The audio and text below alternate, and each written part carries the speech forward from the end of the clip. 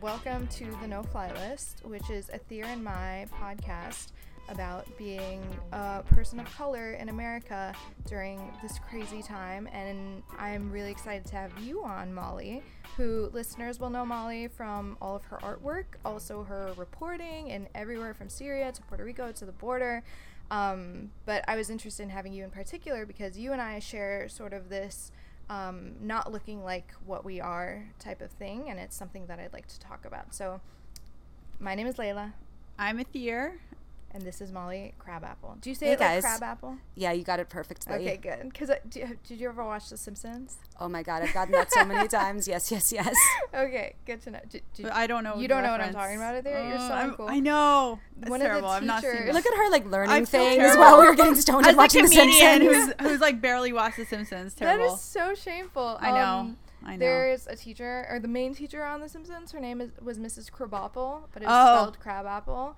And eventually, Crabapple. I think she dies, doesn't she? I didn't know she died. I think she died, and Spoiler it was really alert. sad. Well, because either the voice person actually died in real life, or they just wrote off the character, or killed her, or whatever. But I remember, like, there recently, like in the past like year or two, there's like some artwork where Bart is like, "I'll miss you, Mrs. Crabapple," and it's really sad. Yeah. Anyway, so it's pronounced how it's. Hers, written. Yes. Molly's is pronounced how it's Crabapple. written, which is, in my opinion, the correct way. Yeah, and you just came out with a book? Yeah, so this is my new book is called Brothers of the Gun. I wrote it with one of my best friends and certainly the bravest journalist that I know, Marwan Hisham, who is a Syrian journo who lived in Raqqa for 2 years after ISIS invaded and did undercover journalism. Oh, wow. So it's his memoir that I co-wrote with him and that I illustrated. I had known him for about a few years before that because he would send me surreptitiously taken pictures and I would draw from them. And despite what might seem as a pretty grim subject matter, which is, you know, the revolution, the betrayal of the revolution, ISIS, and then the destruction of his hometown by every power in the world, despite that, it's still a book with a lot of black wit because that's who Marwan is.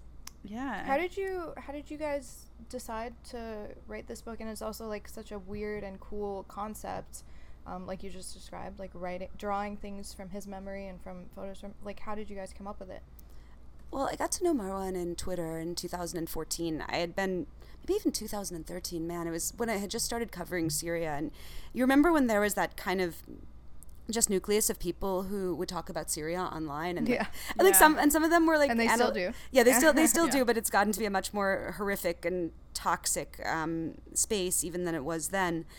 But I got to know him then, and I think we actually got to know each other because we were, me and him and Aris Rusinos and another guy were making mean-spirited couplets. And so at first he was kind of a source to me, and then I started studying Arabic pretty hardcore, and he has a badass literary education, and he was just, I mean, he was teaching me, you know, and so we got to be much closer. And then in 2014, I asked him, I was like, Marwan, do you have any, you know, photos on your phone just of your hometown, like just the kind of photos we all have? And he's like, no, but I could take some. And I tell him, like, you're not going to get yourself killed for me. What the hell are you talking about? And he's like, no, it's my hometown. It's totally fine. Don't worry. You're just being like an American. Like, you don't understand. I got this. Right. And then he goes around and he takes pictures inside an ISIS hospital with a security camera pointing straight at his face. Oh my God. Yeah, exactly. So he wasn't living there at the time? No, he was living in Raqqa at the time. Had he lived outside of Syria? No, he had never lived outside of Syria. Oh, I see. Okay. He had only been outside of Syria to do Umrah, and but he was an English literature student. So he certainly had a much more literary English education than I do. I can't read James Joyce. But yeah, he was inside Syria, and he co-managed an internet cafe there. Oh, nice. That's crazy. And you guys just came off your book tour, right? Yeah. How was that? I know there was one particularly annoying guy that you totally shot down, and it went super viral online, and everybody was like, clap hands emoji about it. Oh, God. What happened? I didn't hear about that. This person was like, Bashar al-Assad didn't gas anyone. people in rebel-held territories gassed themselves to make him look bad, obviously. Oh my God. As if he needs the help. That's totally the thing that people would do. Like, yeah, and after like 7 years, they know that if you just make Assad look bad any day now, there's going to be intervention. Oh yeah. And also he was like, the white helmets aren't rescue workers. They're also, I don't know, all pretending to die. And so, yeah, that there was that horrible man. I mean, it was weird because like Marwan couldn't go to America. And it wasn't even just because of the Muslim ban. It was because, the regime, it doesn't really make it easy for you to get a passport if they don't like you. Yeah. And they've made, just as a moneymaker, they've made it so I think it's $1,500 now to get a passport if you're outside of Syria. Wow. And, just like very humiliating. That's and then crazy. And then like Turkey also, they don't really give residency permits to Syrians anymore. So like, if you leave Turkey, you might just end up like never being able to get back with your family or trapped in an airport somewhere. So even before like we were thinking about like the Muslim ban, it was just almost a bureaucratic impossibility. Right. But one thing that was really cool was we did an event together in Istanbul. That was like our IRL thing. And that was the first meeting? No, I went to Istanbul and Ankara 13 times to do this book with him. Oh, okay. But it was our first like thing that we could do together. Cause before, like first promo. Yeah. Because before that, like, we would just Skype him in, but that's always, like, weird and alienating, and, sometimes you can't hear right. But it was awesome. And it was especially cool because it was put on by an art magazine, and the audience are all these, like, Turkish hipsters. Yeah. And they have all these, like, fucked up ideas about Syrians, unfortunately. Like, there's a lot of racism and a lot of just, like, ideas that, like, all Syrians are religious fundamentalists who love Erdogan there. And so it was really cool to be able to actually have them in the room with this like brilliant writer who is Syrian, and he can actually talk to him and he can be like, no, that's not how things are. And they can actually have a dialogue as opposed to the usual thing in Turkey, which is just talking about Syrians, even though there are 3 million Syrians living there. Right. As if they're not part of the dialogue. I think it's the same with Palestinians too. Oh, yeah. And, I'm sure many other oppressed minorities, people speaking for them and thinking that they know best and not really understanding the situation firsthand from their point of view. And if you just listen, they have so much more to offer. Oh my God, yes. I mean, that was the thing. Like, with this book, I could have done it like the typical way, which would just be to like take some fascinating person and mine their life story and then just put my name on it, right? And be like, look at me, I'm so amazing. I just refused to. I thought that was bullshit. I mean, Marwan is braver and knows more than literally any foreign journalist possibly could, simply by living 2 years under ISIS and just by being an extraordinary person. And I mean, what a dull thing it would be to just intersperse yourself in between that. And so the reasons I was really excited about doing this book was, besides just like, getting this really cool artistic thing and getting to work with a friend, was taking someone whose voice like desperately is needed and is systematically and structurally kept from being able to speak to like big audiences. So did he start out, he wasn't a journalist, right? Marwan is not a journalist. He was just living there and was tweeting about the situation, and you guys connected. And then through him telling his story, you guys connected and started writing this book. Exactly. Yeah, like, that's incredible. I mean, he like would write for himself, like he'd write like political analysis for himself, but he mostly just tried to tweet journalistically because he was really into journalism. But instead of writing, he would more like give a lot of information to other journalists. And I was just like, that's, you should be making money and getting credit for this yourself. Yeah. I feel like in Syria and even in Iraq, like more like 15 years ago, that sort of like, I forget what they call it, like citizen journalism, where people on the ground just start tweeting or blogging about, because with Iraq there was Riverbend, who was like this young girl who started blogging about what was going on, and that ends up being like the biggest resource to journalists, but also the biggest resource to like everybody trying to figure anything out about what's going on. And giving those people a platform is always, I feel like, something that more journalists should do. So it's very cool that you guys got to turn it into a really cool project. Thank you. And it's your second book, right? Yeah, it's my second book. What's your first book about?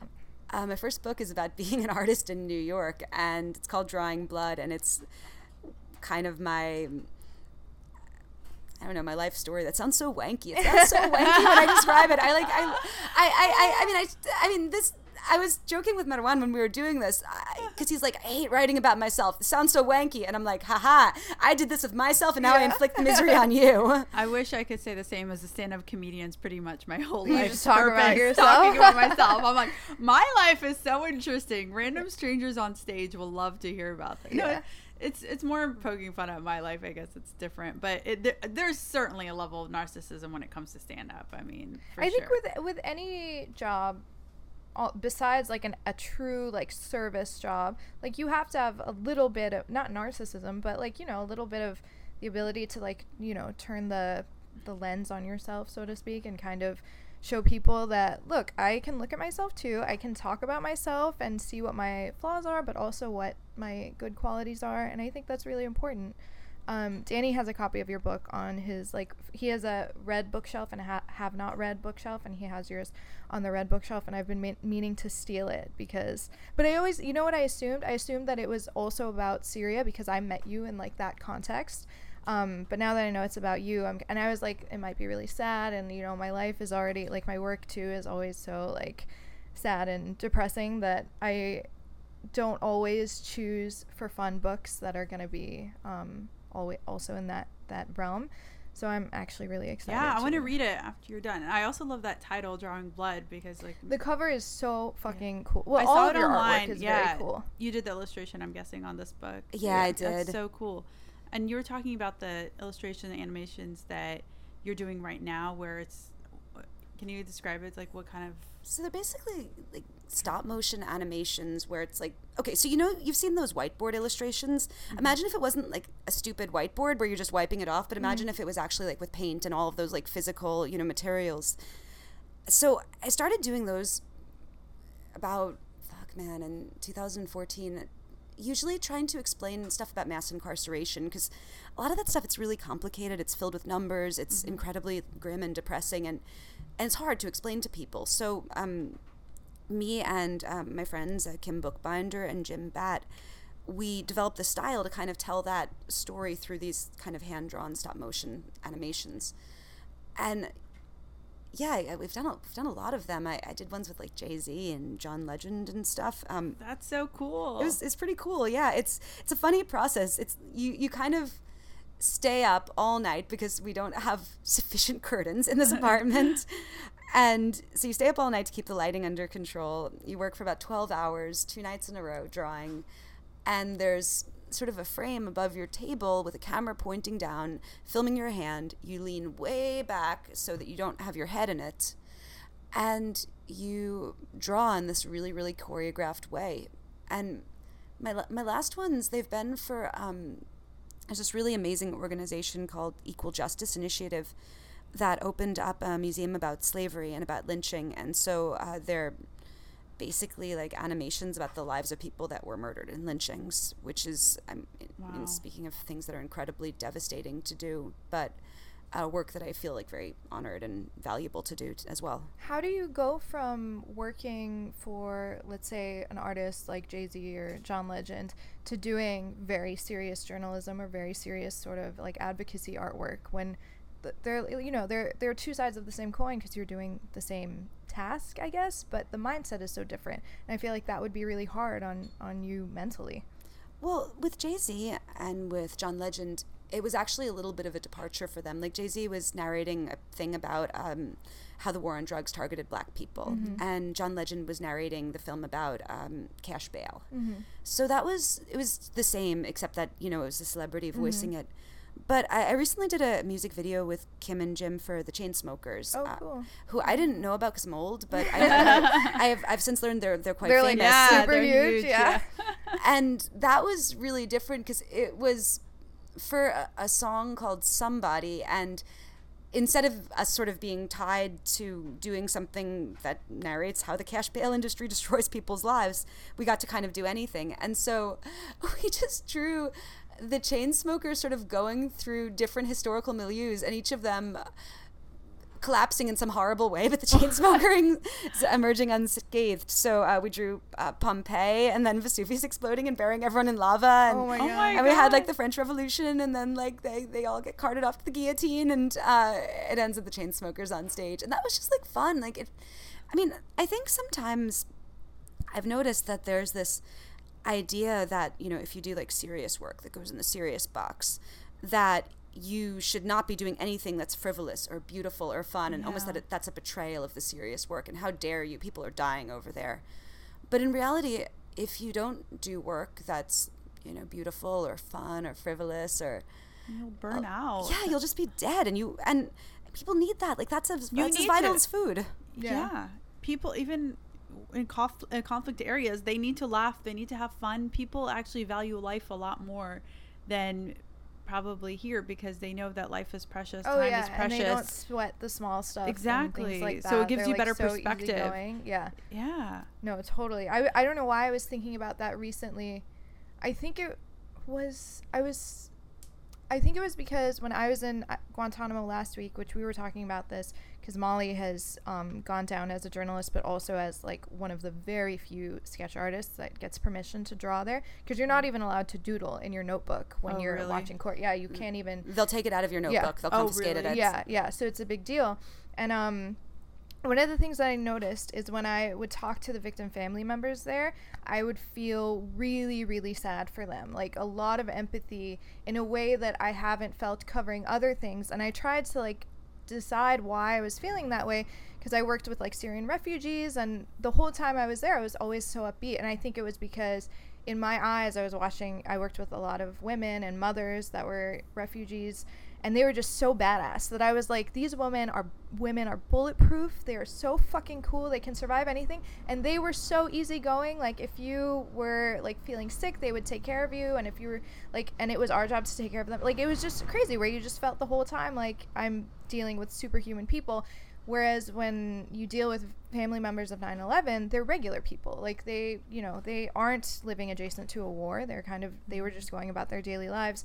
And that for me was like a weird realization, where I was like, I never thought about it that way, but I realized that I have this bias where I just assume that people who live in conflict zones or war zones, or who even have undergone like natural disasters or extreme poverty, like anywhere in the Caribbean even, that they're just automatically tougher, which is such an unfair thing for me to assume. But it is definitely based on that idea where you're just like, you know, they take life a lot easier, because I do think it's they're so tougher hard. in the sense that they're more resilient, but I don't think that they necessarily take life more seriously.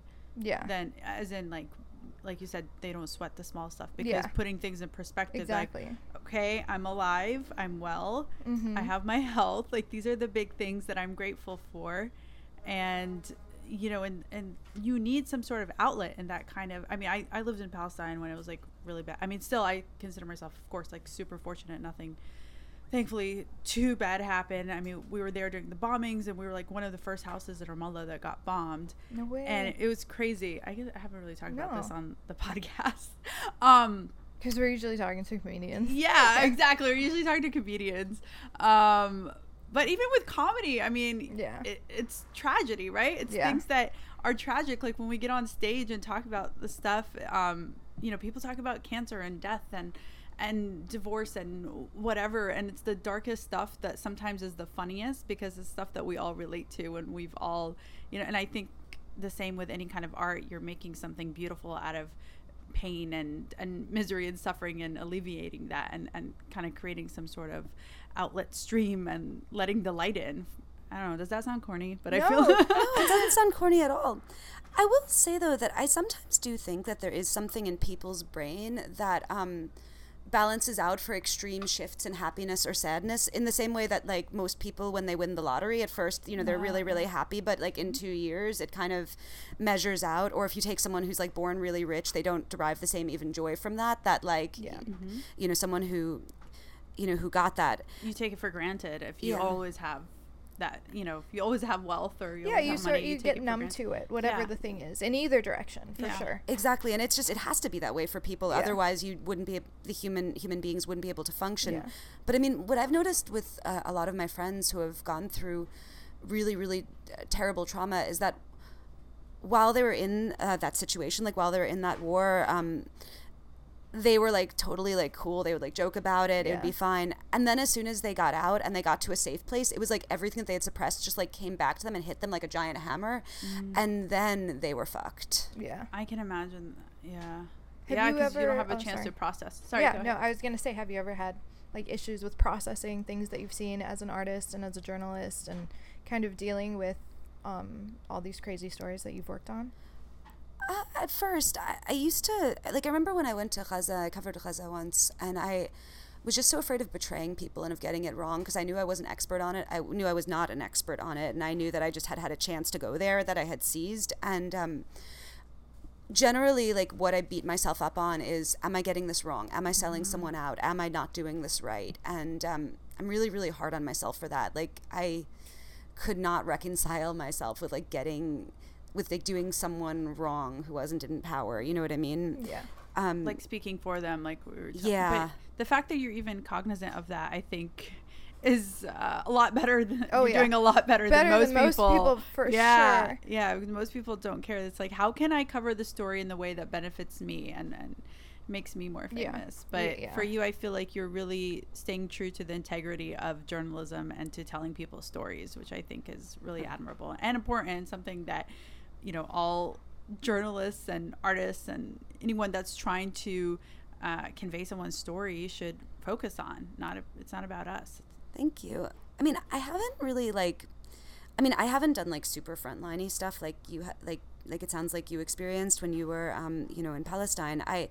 When I was in Gaza, like, Israel was shelling, but I also knew that, like, those shells were meant to murder Palestinians, and I was in a foreigner building, and so it wasn't going to hit me. They weren't going to do anything. It wasn't going to hurt me, so I wasn't scared. It was just, horrible.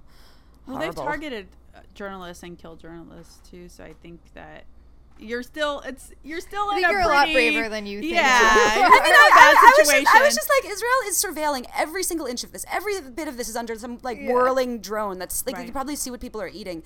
And, like, no way are they going to target a building that's entirely white people that are working at aid things. Like, I'm not going to die in this bombing. Yeah.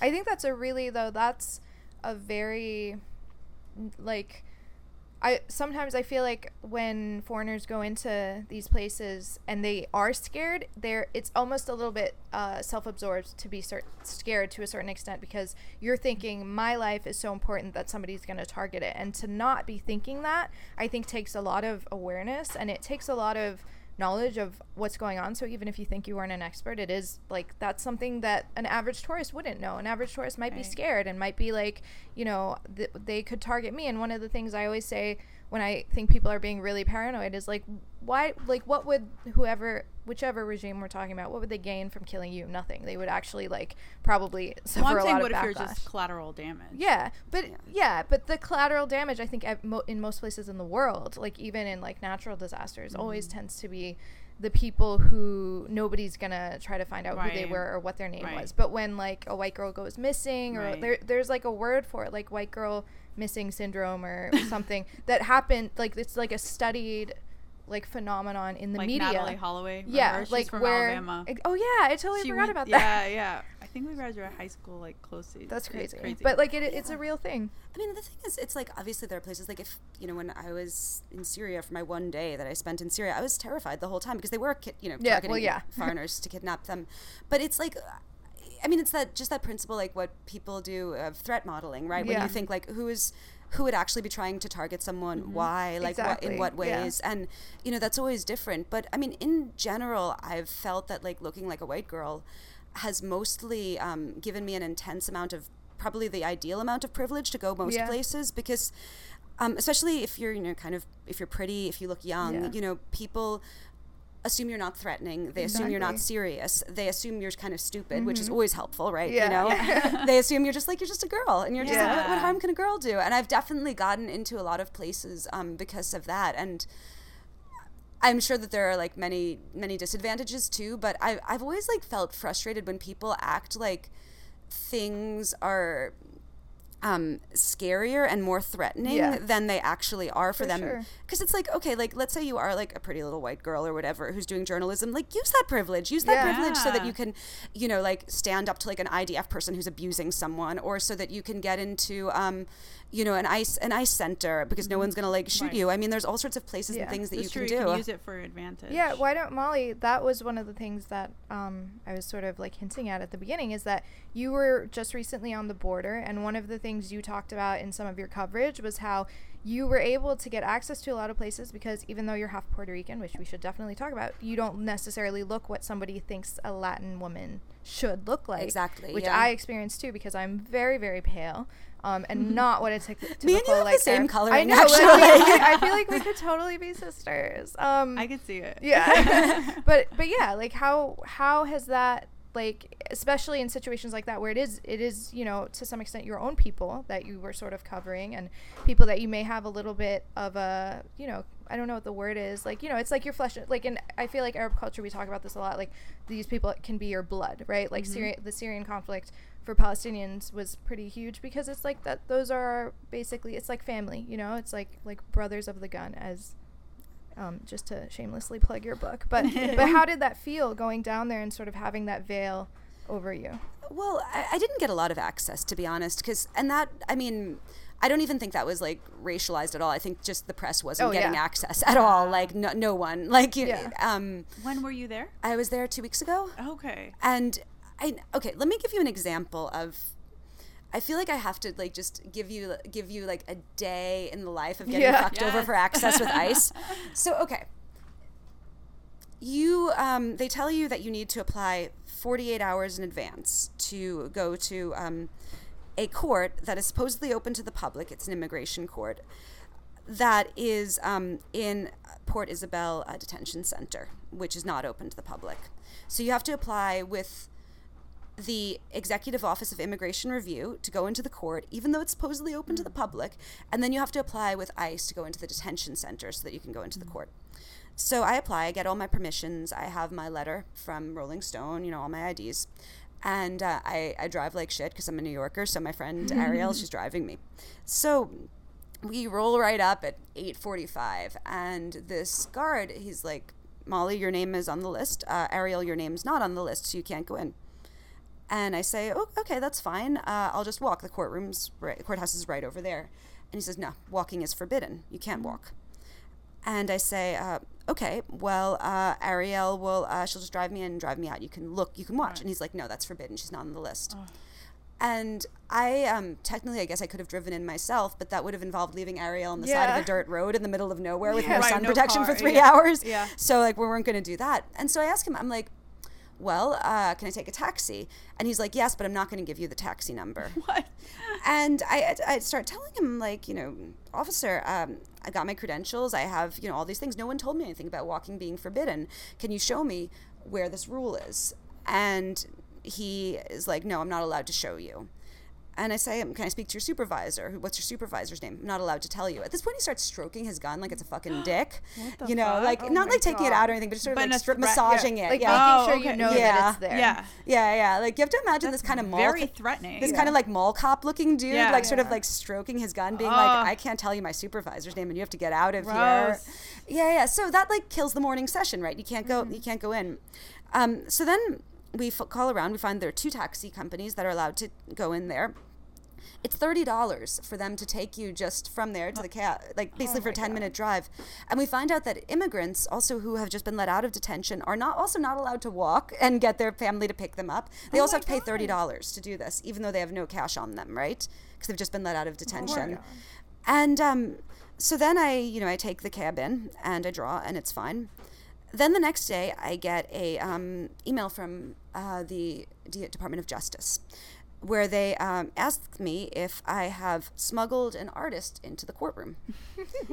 And I'm like, how would I do that? They searched the car quite thoroughly. I say, I drew. And then she says, you didn't have permission. And I'm like, well, I did have permission. And this is where it reminds me of Guantanamo Bay. I was like, I did have permission. Here's my permission. You gave it to me. She's like, no, that wasn't for drawing. And you have to get that 2 days in advance. Oh, my God. So then forward to the next day, I go to another court that's open to the public. Public goes there all the time, not an detention center. Did they let you keep the drawing, though? Yeah, they did. They didn't realize what was going on. Okay. Yeah, no, they didn't take it because the rule was invented. That was why. There wasn't a real rule. So so I go to this other immigration court the next day, and lo and behold, there is a new rule that has been circulated in the wee hours of the morning that bans unauthorized sketching and threatens federal penalties for unauthorized sketching in court. Holy shit. Yeah. What did you end up doing? I drew I didn't draw. I wrote my words in a way that showed the shape of people. Oh my God. That is so wow. cool. Thank That's you. very creative. Wait, is that out yet? That one's not out yet. They're not going to put that in the print one. They'll probably put it online. Yeah. I'll show you guys it. You're like the MacGyver of courtroom Seriously. artists. Dude, I'm like, I get so frustrated. I feel like all my days as being like the worst student in the world and just like the bane of my teacher, and was like, it's just this impulse. I'm like, oh yeah, you think? No. Yeah. And of course the courtroom, it's horrible. It's like 14-year-old boy who only spoke Quiche, which is a Mayan language, had no lawyer, no parent with him. And the translator who's speaking like through a phone, he doesn't really understand her dialect of Quiche, and she's saying there are no dialects of Quiche, and I'm an expert Right. Oh my God. in English, like she's saying this. Oh my God. And it was all underage, like ages 14 to 17-year-old boys and girls from Central America, like indigenous kids. So, I mean, the only thing that I think I didn't get messed with for being Latino, for like that if I was a Latina or more visibly Latina, I would have gotten messed with, was there's a giant sort of spaceship-looking border control checkpoint on the way out of town, and me and my friend Ariel went through it, and they were just like, "Are you citizens?" I'm just like, "Yeah." I didn't say anything, and then they just waved us through, and I am 100% sure that if I looked how they thought like Mexican looked, Right. that Exactly. I would have been stopped. But I mean, to be honest, like McAllen, where I was, is like as far as I saw, like largely Mexican, like largely Chicano. Like even all of the ICE and border control people were all like, like Latinos themselves. Wow. How do they do that kind of work? How do they reconcile that? I don't know. I mean, I suppose it's like most oppressors have usually gotten like sort of a layer of local, local oppressors. But it's fucking horrible. I don't know how anyone does it. I heard horrible stories. One woman, she even told me, it was so gross. She was a Guatemalan lady, and she told me that in the border processing center, a guard who was Mexican American, who was speaking to her in Spanish, mocked her for the type of Spanish that she spoke. What? And was like mocking her. She's like, "You can't even speak Spanish." Oh my God. Like just what like the there's hell? like layers of like bullshit and Abuse horror. and just Yeah, horrifying. Do you speak Spanish? really badly. Like I'm really trying to get better at it. But it's I've been trying to learn since like high school week because we had to take classes. Yeah. I speak and like so gringa. I want to learn it. I mean, we should do a language exchange. We I should. speak Arabic. You can I help practice me. my bad Arabic. Yeah. Oh You my can teach God. us Greek. This is like the most useless thing you could ever learn. Greek is not useless. It's so We're all gonna useless. be like moving to Athens, I hope so. I keep trying to convince Danny, my boyfriend, that we should move to Athens. I thought you said you hate Greece. I do hate Greece, but it's super cheap. And now all these cool journalists moved to Athens because they had to leave Istanbul or like the Middle East. So now there's like all these cool people. And when I was growing up there were no cool people. Like it was not a cool place to live. And We could whatever. open up a comedy club there, and then I'll come. They always talked about, I don't know, I'm sure they talked about this with you, Molly, about opening up a bar. Like all the journalists wanted to not in Athens. I think it was originally supposed to be in like Erbil or something, or somewhere in Iraq. So then that was their dream, to open up a journalist bar. Yeah. They should do it in Athens. I want to run off to Athens. Right? I mean, I love that place. Yeah. I didn't know you grew up there though. Yeah, I lived there until like from like the middle of elementary school until I was ready for high school. And only me and my little brother moved back because I was like, I hated it there growing up. But everybody hates like the place where they grow up. And I was just like, I want to go to college in the States. I want to have peanut butter again. I want to do all these things that I feel like oppressed that I was not able to do. So I told my mom, I was like, we're moving in with my dad. And like, there's nothing you can do about it. So it wasn't like a very like happy time, but yeah, so it's But you like have your Athens peanut feel. butter, and I have my that peanut butter made now, it and I all. like never eat peanut butter. But at the time, you could not get peanut butter anywhere. I think it was the same in Palestine. Yeah, like it was like a cool, and it was so like some kids would come to my school and have like peanut butter or like American candy, and it would be like they were the coolest fucking people in the world. I feel like though that specific time of age, there's not a single person in the world who's happy during that time. Oh, yeah. Exactly. And the very worst thing probably is to spend that time in like a fucking awesome city. Yeah. And then you're just like, I hate Yeah. Paris. Exactly. Paris is so shitty. Yeah, I'm like, I grew up in Alabama, so Yeah, exactly. Alabama and Palestine. Although I liked living in Palestine, it just got every time we tried to move back permanently, it was just too dangerous to live there. And my dad was living and working in Alabama, so we kept moving back. But I enjoyed it, but that's probably because I knew that I couldn't like stay there for long. Where did you grow up? I grew up in Far Rockaway, which is in Queens, and then in Long Island, and then I moved back into the city, like into Manhattan, to go to school when I was 17. Oh, wow. Okay. That's so cool. You're like one of the few, like I've lived in New York for like 2 years now, and you're one of the very few like tried and true New Yorkers that I've like ever even heard of. I mean, I feel really lucky, even though like there's always this beef. Like there are definitely some people who grew up in Manhattan who would be like, oh my God, you poser. You had to take the LIR. Fuck you. Like, stop like culturally appropriating my like fucking Upper East Side existence. But I feel like it was a New York upbringing. I would constantly cut class. I'd go into the city. I was really obsessed with Russia when I was like 14. Yeah, well, my best friend was Russian, and I like idolized her. She was a 17-year-old girl, really like brilliant girl, and so I would always like, I was a big nerd, and I would always like try to impress her by reading about like Anna Akhmatova and Tsvetaeva and stuff. And I would go to like Brighton Beach and hang out. And yeah, it was really cool because like literally anything you ever want to learn about, you can. I remember when I was 18, I saved up some money and I spent 3 months in Turkey when I was 18, just traveling around. And I had seen this picture in this book of Ishak Pasha Saray, which is this like really cool ruined palace that's all the way on the Iranian border. And I was like, I'm going to go there. And this was, 2002. So it was like right after the truce, and it was still it was quite tense in the East anyway. And I wanted to know like what are Kurds? What is this Kurdish area? And there was like a museum of Kurdish people in New York, and like this like a little one, and like this scholarly woman who was telling me about it, and I was like, I think about like just the privilege of being able to do that, right? To like hang with a lady that like had lived in Kurdistan for like forever, who would tell me all about that. And that's amazing. I know. Do you like though the fact that you grew up here? Because I find that I feel New Yorkers are more like sophisticated because they're exposed to more culture and things, and I feel like I didn't really get that culture until I came here. I didn't even meet like a Jewish person until I was in college, for sure. Aren't you half Jewish also? Yeah, I am half Jewish, half Puerto Rican. You're so New York. I know. It's so fucking New York. They met when my dad was going to CUNY. I mean, really? Oh, that's so cool. I think that there's a lot of that sort of mix though, because like Jewish people in New York are like so like liberal, Yeah. But I loved it. Actually, it was great. I just wish that I lived in the actual city and not the suburbs, so I didn't have to like always save my pennies and then like sneak and take this train, and then like the train would be late and my mom would catch me. Oh, that's nice that you get. I was just visiting a friend on Long Island. It's nice that you get a mix of like suburban life, and then you can go to the city whenever you want, and it's so close. I can't even imagine being able to do that as like a teenager. Either. Like, because Danny talks about that too, like cutting class and coming into the city because he was in Westchester, which is like a northern suburb.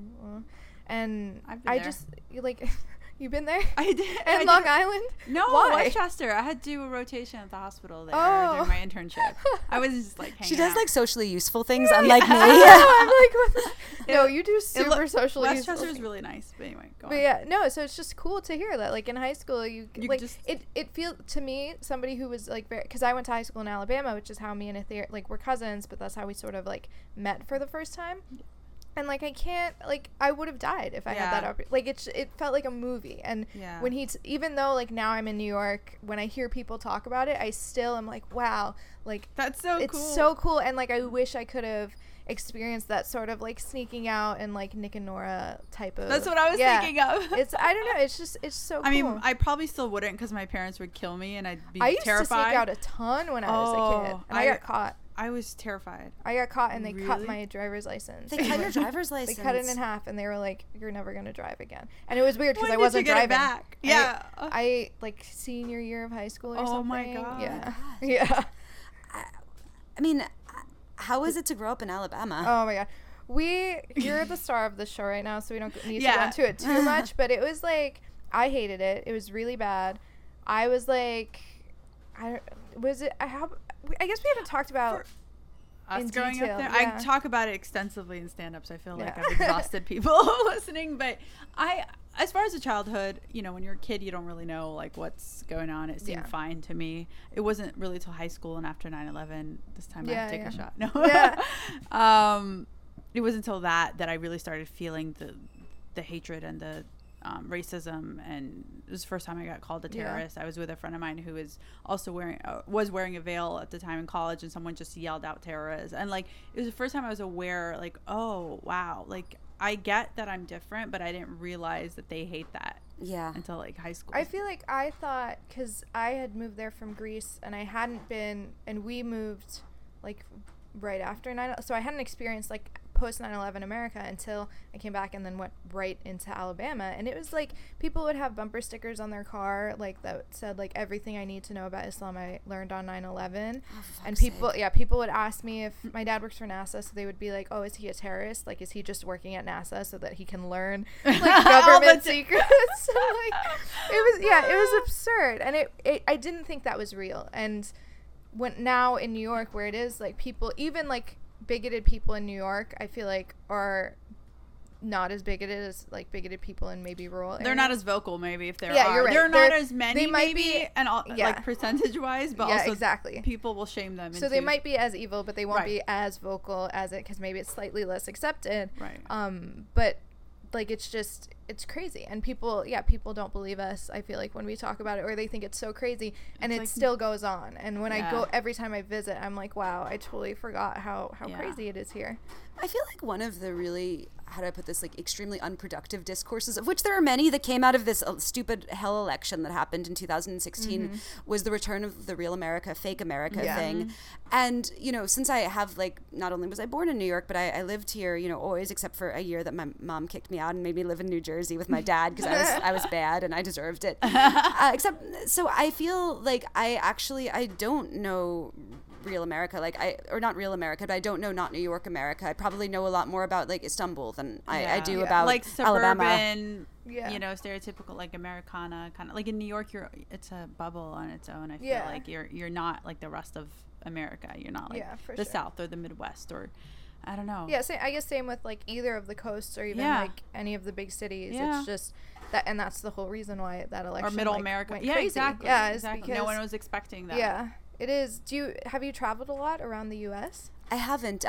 In part because I can't drive, so it's really hard to. I mean, I've been to like a few places, but not many actually, and I don't even like feel guilty about it. Yeah. I just I was like, gonna say like New York is the only place that matters in America. So like, I mean, there's lots of cool places in America. Like, I'm not hating on it, but I mean, like, there's lots of cool places in the rest of the world too. Yeah. And if you have the opportunity, and if you're like located in a place where you can just hop on a plane and go somewhere that's like almost otherworldly, then like 1,000% that's what I would do. I love New York. I can't even front. I'm like all about it. But I feel like because of this, like, there's just a lot of discourses that I don't even understand. Like in America, like for instance, the whole like, oh my God, we are losing our European culture. Oh my God, we are losing our American culture. There are so many immigrants. And I'm like, dude, what you're afraid of is your place is becoming like New York. New York is like 40% people born in other countries. And it's like, what's so horrible about like where we live? You know, it's an awesome city, actually. Yeah. That's one of the best things about it. Like whenever I meet other like Arabs or Muslims and here, like they did not have the experience that you and I had, Layla, about not growing up with anyone else from your culture. They're like, we had like a community, and like my school was like there was like 10 Arabs or whatever in my class. I'm like, oh my God, I can't even imagine. That's how it was when I went to college in Michigan, and Michigan has a big Arab population, and I was like blown away by it. And I was in SJP in college at Michigan, which was all Palestinian people. And then when I went to grad school at Stanford, I went to an SJP meeting and there were no Arabs. And I was like, first of all, it never even occurred to me that like other people would care enough to be in like SJP. So like it blew me away. But yeah, Molly, do you ever feel like, because kind of going off what you said, Athir, I never had any people like me anywhere that I lived, because I was always either half something or half another thing or not enough of whatever. Did you ever feel that way?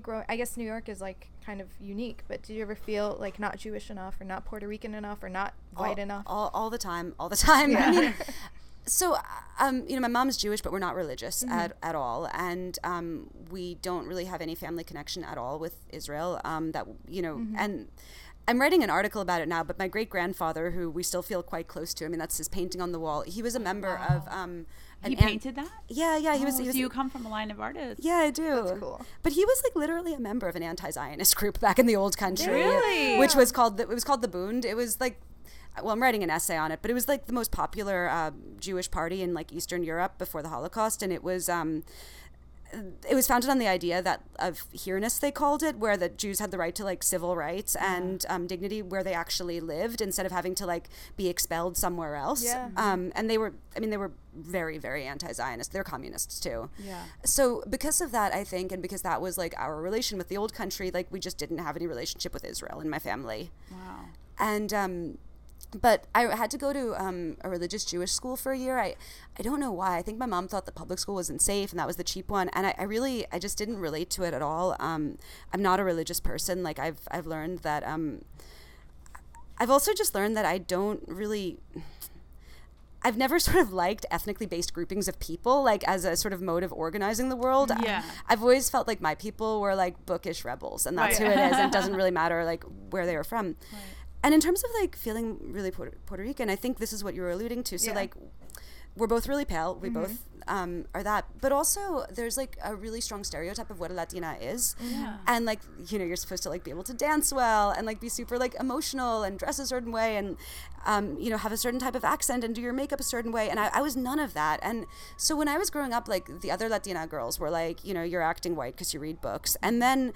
which is like also fucked up and internalized racism, and then when I was an adult, like people who weren't Latino, never people who were, but only people who weren't, they would be like, well, you don't seem Puerto Rican. And I'd be like, well, what does a Puerto Rican seem like? And they wouldn't be able to say it because they know it's going to sound racist. Are you getting this from other Puerto Ricans or from from white people? Because that's how, for me, I think more so with like being Muslim, like you don't seem Muslim. Oh yeah, I'm not religious. I don't dress in the way that they think a Muslim should be dressed. So I would get that a lot. Yeah. Like, well, you don't seem Muslim. Well, like, that's really fucked up. And like, why don't you conform to my ignorant stereotype? Right. No, that's exactly how it was for me too. And I have like tattoos, and also I'm not at all Christian, and I'm not like, so even when people would say that, I would be like, okay, I get why you're saying that because I'm not religious. But then I have this moment where I'm like, then what do I do? Like, what am I? Like, I don't know what to tell people if somebody else takes away that thing that I thought I belonged into. I mean, do you feel like spiritually Christian, or are you like an atheist who feels like you came from a culturally Christian background? No, I came from a culturally Muslim background. So my dad and my stepmom, who are like my primary parents, they're not religious and that I would say they're pretty spiritual though. Like they still believe in stuff. They read the Quran and all that. They're like, and my stepmom is one of those she actually I think is pretty, she's like a modern Christian. You know how Christians can like pray and celebrate Christmas and still be Christians but still be cool and secular. And Muslims and Jews cannot do that pretty much. Like only Christians can do that. But she is sort of like what I consider like where Islam is moving, where she loves to pray and she talks about it all the time. If you do something bad, she'll be like, listen, God is watching you do that and you're gonna have to pay for it later. Are you sure you want to do, like, she is almost having that like Southern Baptist sort of like, God's always watching mentality, but she doesn't cover, and she's also like very practical. Really, like, she doesn't care like what you do as long as you're being a good person. Like, she's like how I wish people would perceived Muslims as. Or you don't even have to necessarily be that way, but allow other people to be that way. Allow like space for that in the imagination. Exactly. And like in terms of like, I don't know, I've always had a really hard idea with the idea that like but this might just be my own personal hang up. I'm not dictating anyone else, but the idea that like I would feel that I like belonged to a certain place, like because of like because I was Puerto Rican or because I was Jewish or whatever, like I guess my two examples would be, so I went to Israel once to go to Palfest on the on the Palestinian Literary Festival, and I was like, this is not my fucking culture. This is just like not mine.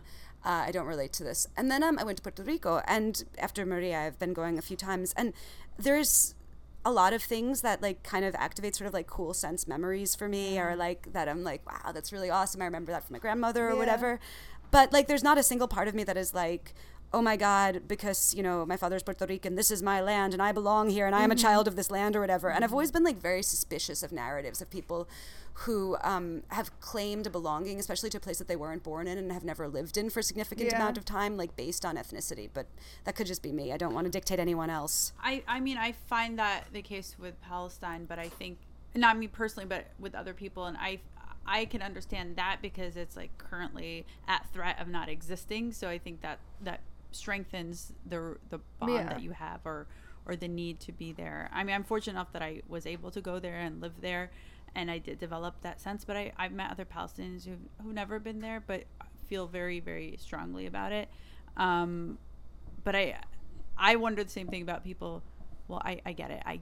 I understand the thought process behind Jewish Americans who are like, okay, I need to go to Israel. But at the same time, I don't get it. Like how it's like completely different culture. Why do you feel this connection? Like I know a lot of Jewish people don't feel it, like you just said, any connection. You're a New Yorker or whatever, but to suddenly like wake up one day and you're like, yeah, I need to live in Israel and be an Israeli. It's like very weird. It is very weird. I actually personally haven't met anybody that falls into that category. And I like to think that I'm open-minded enough that if I met one, maybe I could be like, okay, I kind of see where you're coming from. But it does feel like such a foreign concept to me, where it's like what you described, Molly. I'm just like, why would you do that? Like, why would you think that way when you haven't been somewhere, you haven't lived there, you don't have family there, you don't have like any roots, and you're not currently being, threatened living here. You're not having you're not a refugee. Yeah, I totally understand. Like when it's like post World War II, and that's the only place you could be safe. Refuge, exactly. Yeah. Like or I guess not post, pre and during World War II. But yeah, it is a strange thing. Like trying to sort of. That's why it's so frustrating when people hate based on like party lines or bloodlines or whatever it is, because it's like, in the end we kind of made all this shit up. And there's such constructed things, and like I get if your like lived experience is shaped by those constructs. I mean, all of our lived experiences are shaped by the construct that is called America and how we. But the way that so many people, especially now, I feel like, are reacting to feeling kind of adrift in the world by seizing on these kind of imagined identities. Yeah. So this is gonna be a sort of lighthearted deviation from what our conversation has been, but before we wrap up, we definitely want to play this game with you that we have called it's called Keeping Up with the Caucasians. And it's basically our way of trying to bring about world peace by reaching across the aisle, picking out things that we know that are, or not that we know, but that we as sort of outcasts in white culture, but also members of white culture in many other ways, notice white people doing, and we talk about whether we do them also or whether we hate them. So our number one example is flavored hummus, because flavored hummus is a crime and should not happen.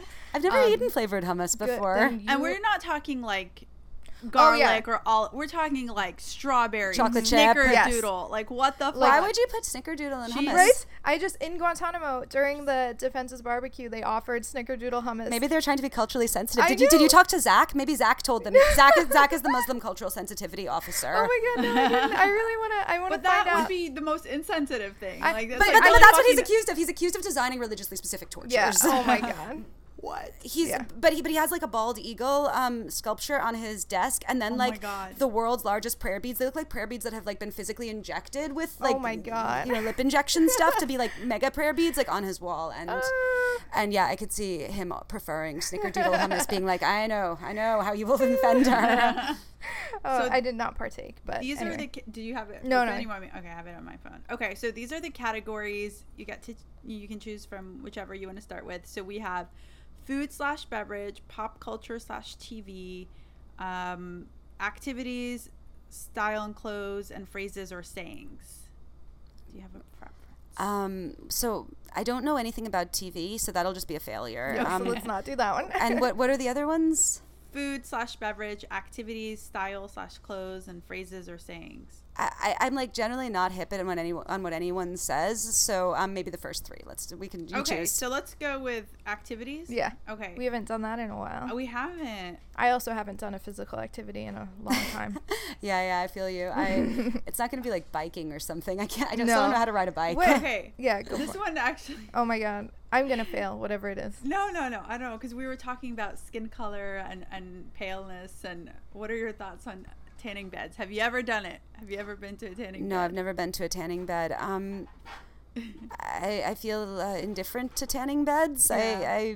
I don't care, I guess, but I wouldn't personally do it. Dude, I feel strongly about tanning beds. My first job in high school was a tanning bed technician. Really? Oh, Yeah, wow. did you That's not know very, that? a tanning bed engineer. Yeah, in Alabama, which just meant that I would literally clean it up from like gross middle-aged girls would housewives come in sweat. high school over the break. They would come from pale white to black. It and was I'm what happened? No, it's like a huge thing in the was South. huge. Like I didn't they know if it tan was- like every single day, and legally you can't tan twice in a day. So lots of women, and I'm sure some men, you get like memberships at 2 different chains. So What then the they fuck? like Like this is doctor a thing. shopping with pills? Yes, Oh. exactly. It's really fucked up. What the so, hell? And it's really bad for you. It does like totally increase your chances of getting cancer, and I'm sure that also varies with whatever type of skin you have. So, but I feel like people in my school when I was growing up, they used fake tanner instead, which Yeah. was Okay, which it's safer. yeah, a lot safer. which I don't think I've ever used it, but I remember it would sometimes be streaky. Yeah.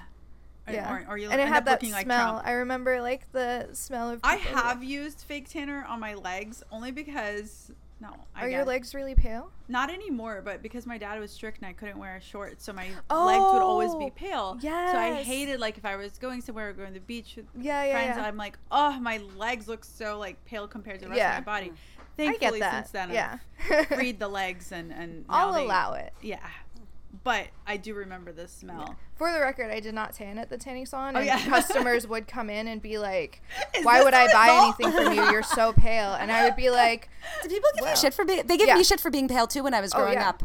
I "Oh, felt so much shit." I Yeah. felt like actually like if I had any sort of like persecution type thing, it was for like being Yeah, like looking like a exactly. fucking goth. That's why. It's so weird. Yeah, people were always like, and people would talk about how like my skin is like see through because you can see my veins. Oh my through god! my skin.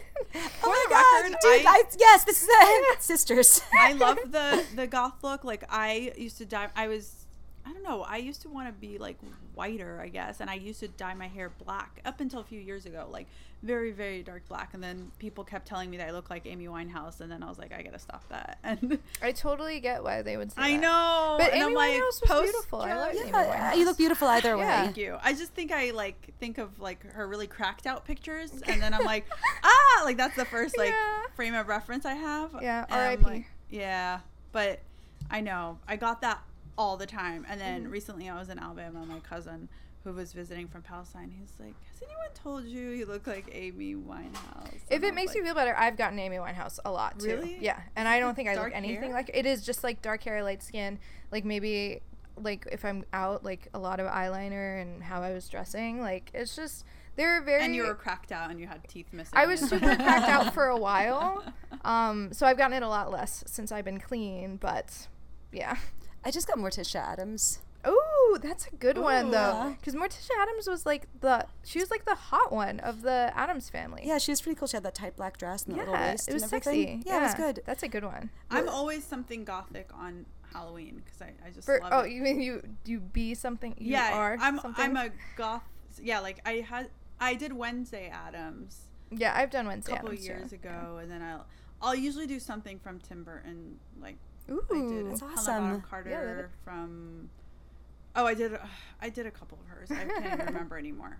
So what are the other like things that I feel like I'm very intrigued by this game now. Yeah. Okay, we could do maybe food because that's a Yeah. Do popular we have one. any unused food Yeah, ones? artisanal anything. Or Yeah. is it artisanal. I don't know. Artisanal. Well, Artisanal. like, isn't artisanal when they say it like usually generally just mean like non-processed or like not like I have no idea I think what it it was means. like craft, like something.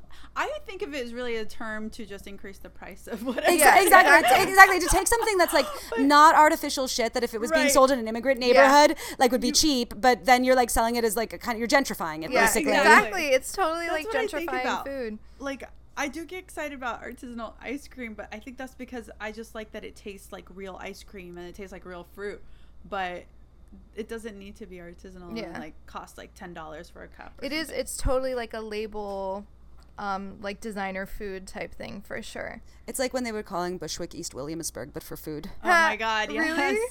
That's Yeah, so I heard funny. that.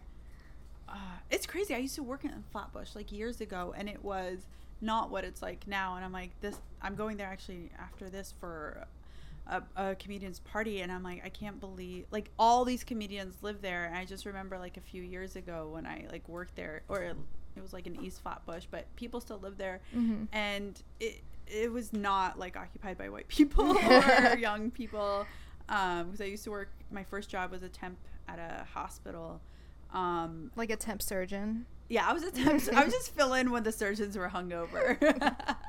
So I remember one morning we would get a lot. Whenever I worked weekends, it would be a lot of like, I worked in the ICU for a little bit, just as a dietitian. I didn't really touch anyone, so I didn't. But there was a lot of gang violence, and I remember like one morning there was like bloody footprints coming up to the hospital.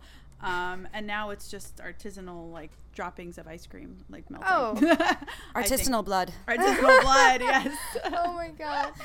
Anyway, so that's keeping up with the Caucasians, and I think we brought world peace a little bit closer to I think so all too. of our listeners. Can you have an artisanal tanning bed?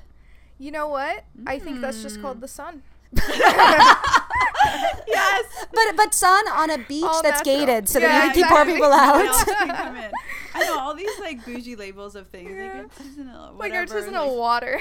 Yeah, Raw water. Do you remember raw water? No. So these fucking .com people in San Francisco, the source of so much evil, they decided that like water that's been filtered and treated and has fluoride in it is bad for you, and that you should just be drinking water straight from streams. Oh my god. So that's what it was? Just Yeah. unfiltered like stream water? Yeah, exactly. And I was in Puerto Rico with, it was right after Maria, and I was telling like my friend Christine about this, and I was like, we could fucking make millions selling raw water to these people. It's all we have is raw water. Yeah, seriously. That's so funny. And you that's just that's the best. Yeah, how come some And the water worst. costs like $5 a bottle? Because it's got like what's Voss? I mean, I've had it, but why does it cost so much money? Lies. It costs money because of the lies. Because the bottle is pretty, or like box water. Is box water just because? I don't think box water is It's just because expensive. Okay. Yeah, I don't know. I saw someone drinking it. I've had it before. And because they have it at like festivals a lot because it's not plastic and because it's light. It's more I don't friendly, know. We'll have to ask, environmentally friendly. We'll have to ask the water experts of Twitter to tell us. So if there are any water experts out there, please tweet at us. You're gonna email us. Angry thing about how dare you insult raw water, you whores. So just water, basically. That's what it is, or the sun. Soon Shout out to the raw sun. air. Raw air. Oh, I just said raw-er. Oh my god. Oh, that was the other horrifying thing that I saw. One time I scammed my way into Fashion Week many years ago, and somehow I was allowed to go into the gifting lounge, but I wasn't allowed to take actual gifts because I was not fancy enough. Oh my god. And instead they had this thing where they called them oxygen facials, and it was just spraying your face with air out of a can. What? And they would sell this fucking canned air for like a lot of money, like $50. And these women would be like, my friend got me as a gift from Sephora the spray water. The Evian? Yeah. Is it Evian? It's just water in a spray can? Yes! And you just put it on your face? Yes! I mean, cool. Actually, I saw like a bit about it. But anyway, I was just like, what is... I thought it was like some special like cooling agent just or water. something. It was just water in a spray can. And that's amazing. Everything with beauty stuff is lies. Like, I remember I saw this shampoo that advertised that it was made from real silk blossoms. There is no silk blossom. Silk comes from like the anuses of silkworms. Yeah, that's true. Yeah, Oh my god, that's so funny. Fake news. Guys, we gotta invent the thesis of this conversation is we gotta figure out some free product that we can sell for $50 and capitalize on it. Okay. Yeah. I think we need to, because fuck journalism. This is obviously going nowhere. It's all going to clickbait. Like, I'm sure there's a bright future in comedy, but our field is doomed. Yeah. You know? I don't know. People still need to laugh. So what do you think? What do you think it should be? Maybe we can bottle New York subway sludge and sell it to people. There's so much of it here. It might be just like radioactive enough that it would give people superpowers. So I think that's... Does it have to be something that people actually want, though? They don't... Listen, people outside of New York will be like, ooh, how about New York exotic. air that's around, like smog the Statue air? of Liberty. Oh, like Liberty air? Yeah, Liberty air is good. That would be really cool. Yeah. Okay, you heard it here. It smells first, like folks. freedom. It smells like freedom. America. Hashtag America. Anyway, Molly, this was so fun. I can't believe the and time educational. Yeah. Thank you. I don't feel like I said anything particularly you enlightening. did. I feel enlightened and smarter and cooler being this part. Thank you so much for having me. Thank you. Where can we follow your work? Well, you could go to www.mollycrabapple.com and please buy my book, Brothers of the Gun. Yes, we'll post it. Yeah, that'd be awesome. And I'm on Twitter, though I try to get off of it periodically because it's a terrible place that Can you tell Danny rots to people's do that, brains. please? But yeah, what's your Twitter handle? Molly Crabapple. Okay, perfect. And Super guys, easy. please follow us. Yeah, follow the show at No Fly List Pod. Yes, I know. We always forget the pod at No Fly List Pod, and you could also send us an email, but only if it's nice. At send us hate mail. Fine. I mean, I'm not gonna read it on air. I would. Trolls. I will. And also, please rate and review us on iTunes. If you could just click the 5 stars, that would be awesome. Or tell a friend, or whatever you can do to get the word out. Shout it from the rooftops. Thanks. Thank you, Molly. Thanks for having me.